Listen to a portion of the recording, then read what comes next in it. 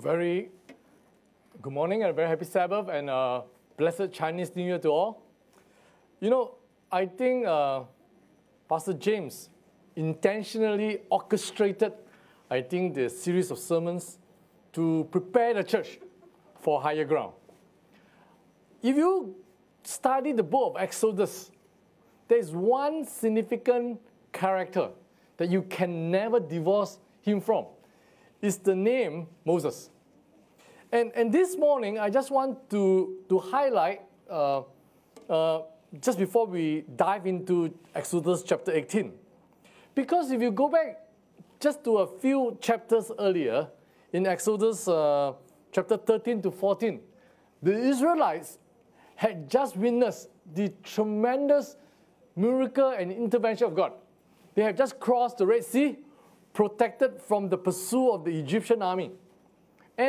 And here they witnessed the presence of God that had guided them every step from the land of slavery. Now they have crossed the Red Sea, and they were prepared to go into the promised land. And then in Exodus 15, is a long song of celebration of what God had done to them. And then just in Exodus 16, then the people began to complain. We don't have food. It's a desert. I think for some of you who have visited the Holy Land, it wasn't as pretty as you think it might be. Historically and biblically, it may be rich. But I went to the Holy Land, I looked at the place, I said, wow, to be here for 4 days is a torture. 4 hours is from a tourist perspective. 4 days is a torture. 4 years, I don't think it's bearable. 40 years, oh, it's out of my mind. And right then and there, they were complaining that they had without food. And the Lord said, I will provide manna for you. And so manna came down from heaven, probably vegetarian in nature, and they complained because we are so used to meat in Egypt. The Lord said, I will provide quail for you. Well, so that is Exodus 16. In Exodus 17, they couldn't find water. Now, I understand. If you can find an oasis, a pond, or a small reservoir in the midst of the desert, well, that is gold. That is the best discovery you would have found. And then there, they couldn't find water, and the Lord performed the miracle, and water gushed out from the rock and satisfied the Israelites. In fact, in Exodus 17, there was the battle against the Amalekites, and Israel won. Now, God has few chapters in mind, and then we come to the context of Exodus 18. Now, there's a problem. Because the whole book of Exodus, from the beginning of chapter 3, when Moses saw God at the burning bush, it is Moses the man. He is the appointed man. He is the leader. He is the guy. And everyone looked to Moses. Now imagine, in the wilderness experience, it was not easy. The Bible says that at least 600,000 men, excluding women, children, grandchildren, their in-laws, their parents, old parents, donkeys, camels, you name it. And to move the entire nation out from Egypt into the wilderness is a miracle. And the burden on Moses had been tremendously heavy. And it is difficult for Moses to do that. And he had a problem. And so chapter 18 is where we want to focus today. And your pastor has intentionally said that, Pastor Johnny, can you preach on this chapter on the Jethro principle? It's very interesting. It is called the Jethro principle. Why didn't it call Moses principle? God's principle. Why is it called Jethro principle? Well, you got to go back to the story a little bit. Moses had a wife known as Zipporah, and she is a Midianite. Now, who are the Midianites? If you go back in history, they all came from the same root. In Genesis 25, Abraham had another wife, Keturah, and one of her sons is known as Midian. And remember when Moses was in Egypt for 40 years, and after he had to escape Egypt to run away to save his own life, he went into the wilderness. He reached a place known as the Midian. And that's where he met his wife, Zipporah. And Zipporah's father, Jethro, he was a Midianite priest. And so that's the story of the background, where it is. And so in chapter 18, here, his father-in-law came and visited Moses. Now, I don't know, in this Chinese New Year, this time is unfortunate because it's only restricted to five persons allowed to visit you during this Chinese New Year season. But in ancient custom, you got to understand, they welcome families and friends to their house. Hospitality is just a built-in practice among the people. And here in Exodus 18, Jethro came and visited Moses. And he praised God. If you turn to Exodus 18, the first few verses, Jethro praised God because Moses told Jethro what God had done to his people. Wow, they praise the Lord. They say, oh, celebration. This is a time for to really witness God's miraculous intervention upon his people and his continual provision. Because, while they were in the wilderness, manna came from heaven. They had the quails at night. Water gushed out from the rock. It was freezing cold at night and burning hot in the morning.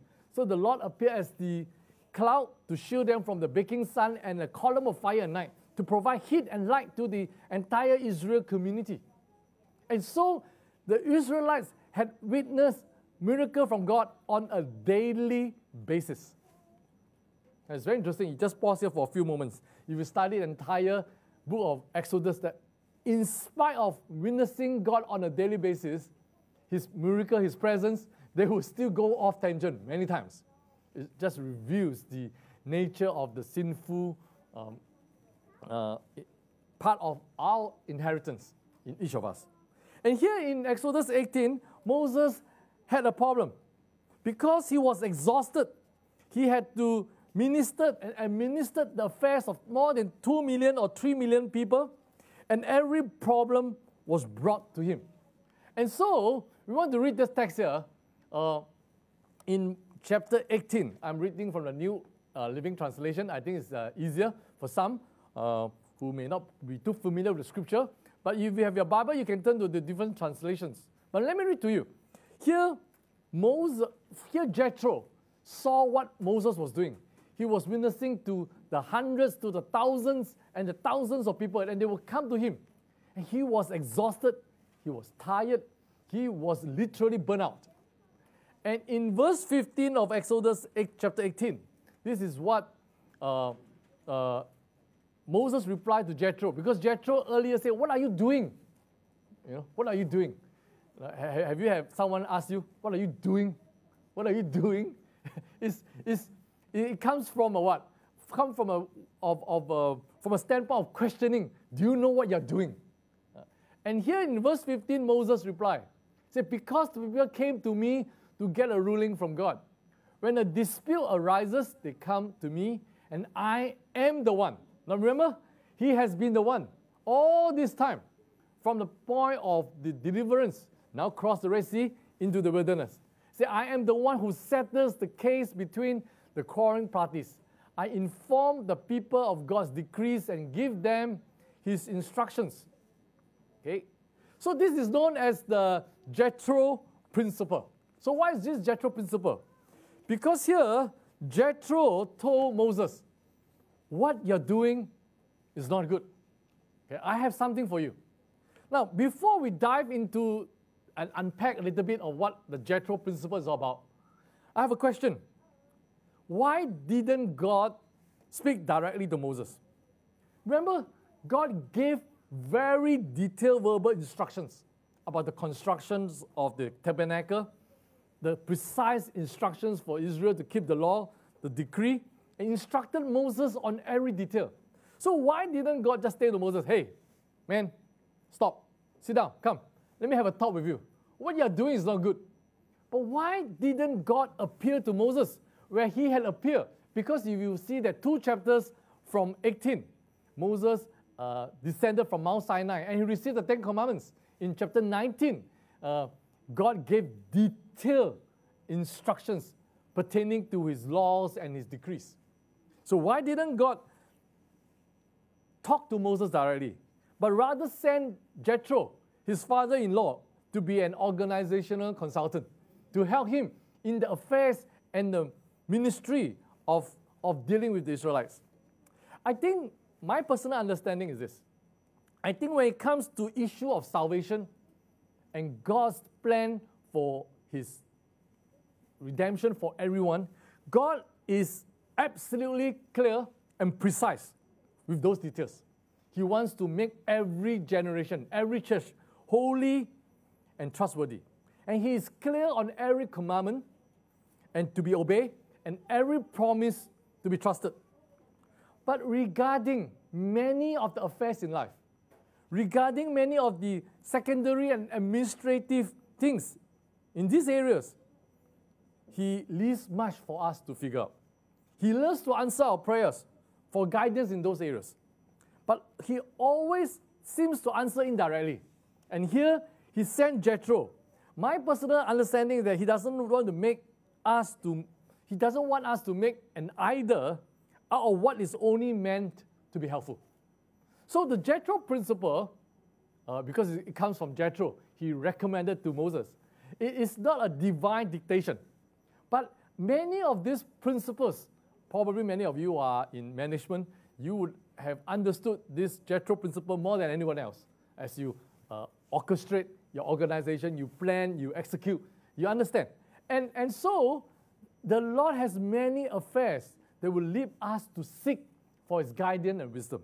But I think it is intentionally not prescribed here, because many of them would think that this is a prescription.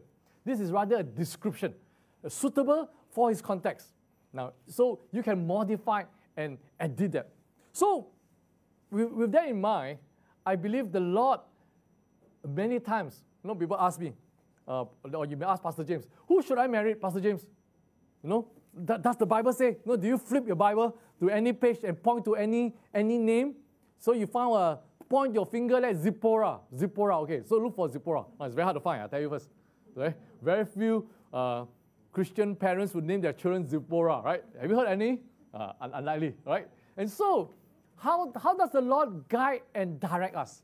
Very often to the inspiration of his Spirit, to the counsel of his word, to the wisdom of the elders, and through different people. And here, God speaks to Moses through a foreigner. He is not even an Israelite. His father-in-law was a Midianite priest. And so, he was a foreigner, and God spoke to him. So let's just unpack briefly this Jethro principle as we study here. So, Jethro told Moses, this is not good. Moses' father-in-law exclaimed, you are going to wear yourself out, and the people too. The job is too heavy a burden for you to handle all by yourself. Now, listen to me. Now, all mothers love to say this to their children, right? Listen to me. Listen to me, right? And let me give you a word of advice, and may God be with you. You should continue to be what? To be the people's representative before God. Bring their disputes to him. Teach them God's decrees and give them his instructions. Show them how to conduct their lives. So here, Jethro said, you can't do it all on your own. You are to represent before God, but teach your people God's instructions and show them how to live their lives. And then he says what? But select, not just anyone, but first select leaders. So select from all the people, some capable, honest men, different translations, trustworthy, they mean the same thing, right? Who fear God and hate bribes. Appoint them as leaders over groups of 1,000, 100, 50, and 10. They should always be available to solve people's common disputes, but have them bring the major cases to you. And let this leader decide the smaller matter themselves. And this will help you carry the load, making the task easier for you. And then Jethro said, if you follow this advice, and if God commands you to do so, then you will be able to what? To endure the pressures. And all these people will go home in peace. Some translations say, blessed way to go home. So this is Jethro principle. It's not complicated science actually. It's not quantum physics. But here, all this time, Moses had been the appointed man. And here, Jethro suggests a change in culture, a change in organizational structure. Now, just unpack here, perhaps 3 points for us to learn. Number one, Jethro advised Moses what? To teach others. This is a significant behavioral change. Because we know Moses has been the sole representation of Israel to God. And he has been the sole point of the whole Israel's organization. But here, Jethro said, go and teach your people. Empower them, equip them, and show them the way, what God desires of them. So the teaching here is not just standing in the classroom doing it. It's about teaching them the word so that they can teach others. I appreciate what Pastor James is doing just now, engaging the elders to preach and share the word of God. And then the young adults will have a chance. Maybe someday the ladies will have a chance too. And imagine, in NASDAQ, everyone can share the word of God. Wow, hallelujah, right? Isn't it? And then the ministry load can be then accorded to different people for different purposes. And here, one key point I think is this.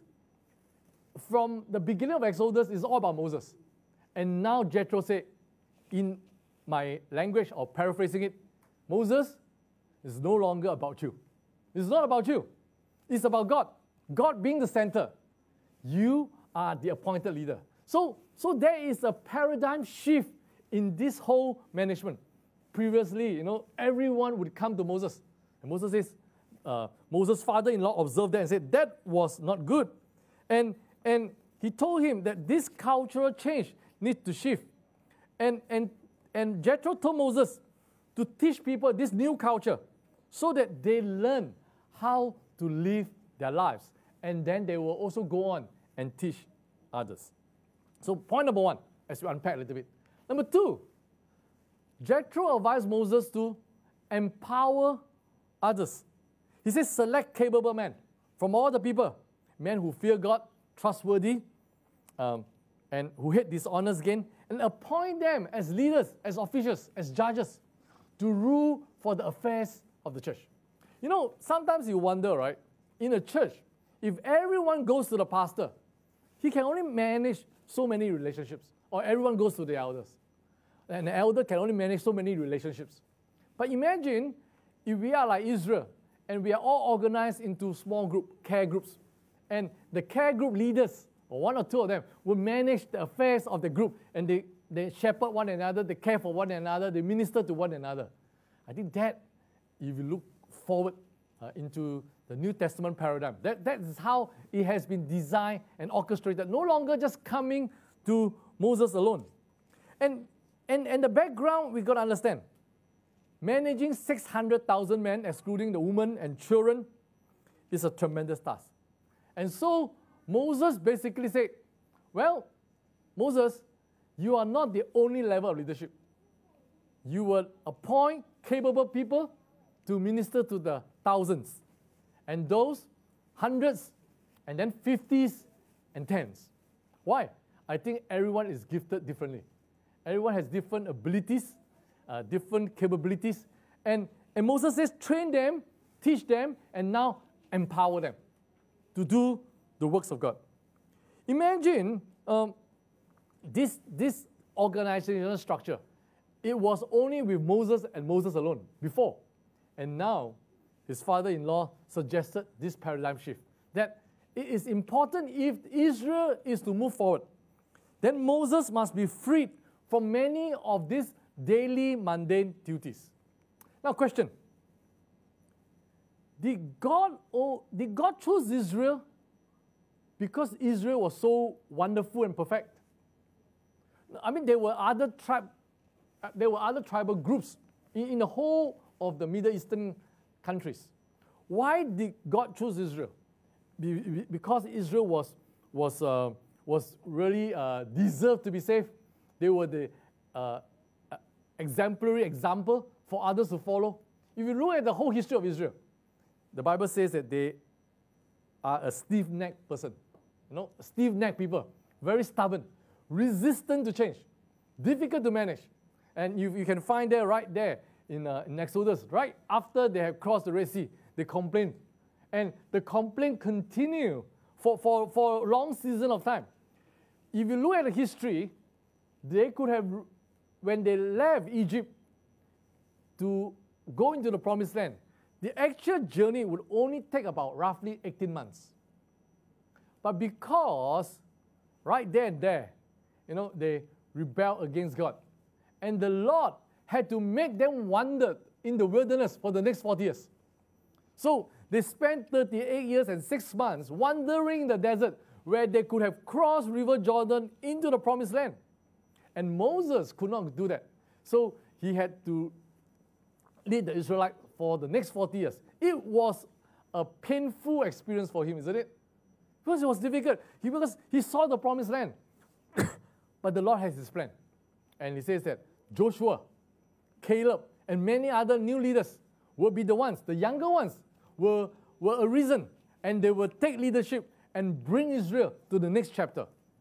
So Israel was chosen not because it was so good.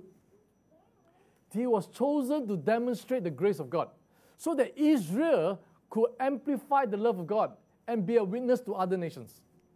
But Moses was so bogged down with many of these details that he had no time to do that. He had no time to look at ways and means for the mission of Israel. And that is why Jethro came and told Moses, you need to build a team. So this is a leadership team, of capable people, train them, equip them, and help them to administer the affairs of the church. My last point, as we unpack, if you sum up the whole experience briefly in this Jethro principle, is that Moses must focus on the majors and not in the minors. And I think Moses recognizes that from the important advice from his father-in-law. And God speaks through his father-in-law, who is a Midianite. And he comes to Moses, recognizes his situation, and then he's the one who say what? This is not good. From an outsider standpoint. And Moses listened to his instructions. Very often I think in the church, even in their own lives, we focus on the minors, isn't it? The not important stuff. The significant, very critical issues, they may not be urgent, but they are very important. And I think I say that also for myself too. I think in this new quinquennium session, with our current group of leaders and pastors, we will continue to make significant changes, I think, in the way we run the church. I think we are small as a whole, but we can be strong. We can be a potent force for the Lord. So we need to do some reorganization. We need to listen to the voices of the wise counsels of the people and get together and see what is God's trajectory for his church right here in Singapore, and especially for SDS Church. Pastor James is not leaving the ministry. He has been called to another place to serve, to enlarge the kingdom of God. So while we are still here, I want to urge every SDS member at this transitional time that God will bless the church. So we look for a new shepherd that will guide the church into the next era.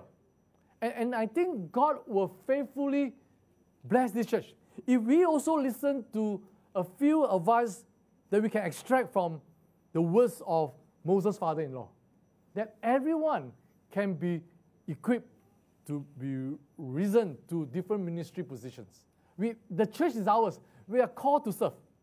I think there are many things in life that may seem to be important, but have no eternal significant values. And from God's perspective, from God's eternal perspective, they are absolutely immaterial and a waste of time. And so I think we need to re-look at our own lives, and we need to re-look at the life of this church. And I'm glad that Pastor James has been trying to do the teaching, the organization, so that we learn to care for one another. Because the primary role of the pastor is not just everybody comes to him. That's not his primary role. The biblical role is to equip and train so that he has time for missions, to look at how we can bring more people into the kingdom of God. Equip members indirectly, they also bring others into the kingdom of God so that the church of God can continue to be a witness for him. You know, if you look at this thing in Exodus 19, did Moses do the job? Well, in 18, it says what? The last section of verse 18, it says in verse 24, Moses listened to his father-in-law and did everything he said. What a man. Imagine Moses didn't need to listen to his father-in-law, isn't it? I mean, he was the man. He had been the man. He had been called. He witnessed the miracle of God. He was the leader. And now his father-in-law came humbly to him and said that, Moses, that what you are doing is not good. Change. Please change. Otherwise, you will burn out and you will get so discouraged, and the whole Israel will be affected because of you. And so Moses listened to his father-in-law and did everything he said. The Bible says in verse 25, he chose capable men from all of Israel and made them leaders of the people, officials over thousands, hundreds, fifties, and tens. They served as judges for the people at all the times. The difficult cases they brought to Moses, but the simple ones they decided themselves. You know, if you turn to Numbers 36, there was a difficult issue about land inheritance, and Moses was called in to help. So you will find that periodically he was called. But the rest of it, the affairs of Israel, basically they were handed down to different leaders of different levels to execute so that Israel can flourish. Guess how could they survive 40 years in the wilderness without this structure? Moses would have burned out quickly. He would be so discouraged. In fact, there were times it was so difficult to handle the Israelites, isn't it? Because just 2 chapters from 18, he descended from Mount Sinai and they were building a golden calf to worship. And he was mad, isn't it? These people had witnessed the miracle of God on a daily basis, and then they turned their back on him. But Moses had his group of leaders to look for. In fact, in Exodus 19, when he went up to Mount Sinai to receive instructions from God, when he came back, the Bible says immediately what did he do? He called the elders together and told them so that they could go and tell the people. You know, I think as that church transit in the next chapter, I believe the church is not focused on the pastor. We should not be a pastor-centric church. And the pastor has his roles. Now, I speak as a pastor. Pastor James is speaking as a pastor. And I think if every member is trained and equipped to do the ministry of God and to enlarge the church, then the pastor can be freed from many of the mundane duties and focus on the significant challenges and focus his energy in missions to look at how we can bring more people into the kingdom of God together with his leaders. And if you look at this paradigm, it continues not just in the time of Moses, it continues all the way to the New Testament church. And one example, classic example, would be when Paul wrote to Timothy. Okay? This is what he says. Listen to the language, very similar. He says, Timothy, you have been with me, you have been my disciple, right? You have been the leader to succeed me. You're one of the leaders, in fact. He said, you have heard me teach things that have been what? Confirmed by many reliable witnesses. Now, Paul said to Timothy, teach these truths to other what? Trustworthy people. Similar language, isn't it? Trustworthy people, faithful people, who will be able to what? To pass on to others. So you realize that Apostle Paul understood this very well. And he maximized it in his church planting strategy. He went around planting churches. All the affairs just didn't come to him. He equipped competent, capable men to do the affairs of the church as he went around planting new churches, looking at new grounds, new avenues for God. And I think if our church, the Seventh-day Adventist Church in Singapore, not just as their church, would collectively do that, I think there is hope for the future. I think there is hope for us as a church to move forward, to engage God's purposes in the lives of many people. You know, I think as that church has been positioned in this place, in a very unique position. You know, a few years ago, we were still wondering, because of the reorganization of the Southeast Asia Union mission, whether this place would still be around after the reorganization. But we are thankful to God after these few years of ups and downs, of negotiation, of deliberation and discussion, the Lord is not done with us yet. And as that church, right here in 7i, this property, we are thankful to our church leadership, from the General Conference to the division to the union, and say that this place, 7i Thomson, this place, this building, this land, will be given to the Singapore Adventist Conference.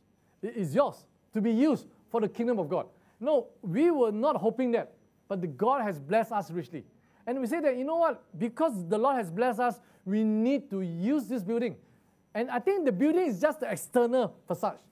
More importantly, the church, the people, that we need to say that, God, thank you for that. And we can look forward to a better future to come. And how can we engage this church in a more meaningful way, to equip, to train, to empower, so that as that church will move forward in her mission, in her ministry, and in the amplification of God's grace and love to the people within the church, outside the church, in this community and beyond. And I pray that the Lord will bless us richly and mightily. You know, I think this church is placed here not by accident. I think each of you who is here this morning is not by accident or mere coincidence. I think the Lord has His timing. The Spirit of God is pursuing each of us to extreme measure so that we may come back to experience God's grace and love and be enriched, and then taking on the Jethro principle and say that, Lord, if this is what you have recommended for the church, how can we do it in this church for your glory, for your honor, and for your mission? May the Lord bless this church in a mighty way as we look forward to what God will do in us, for us, and through us. Bless it.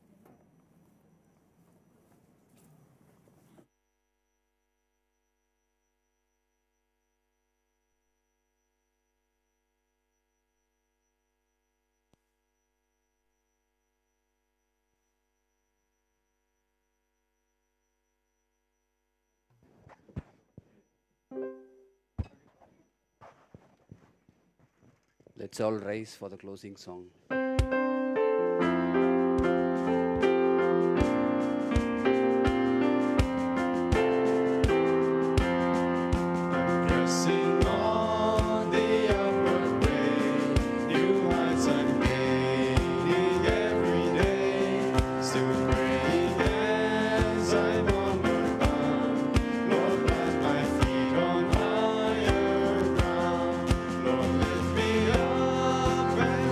Stand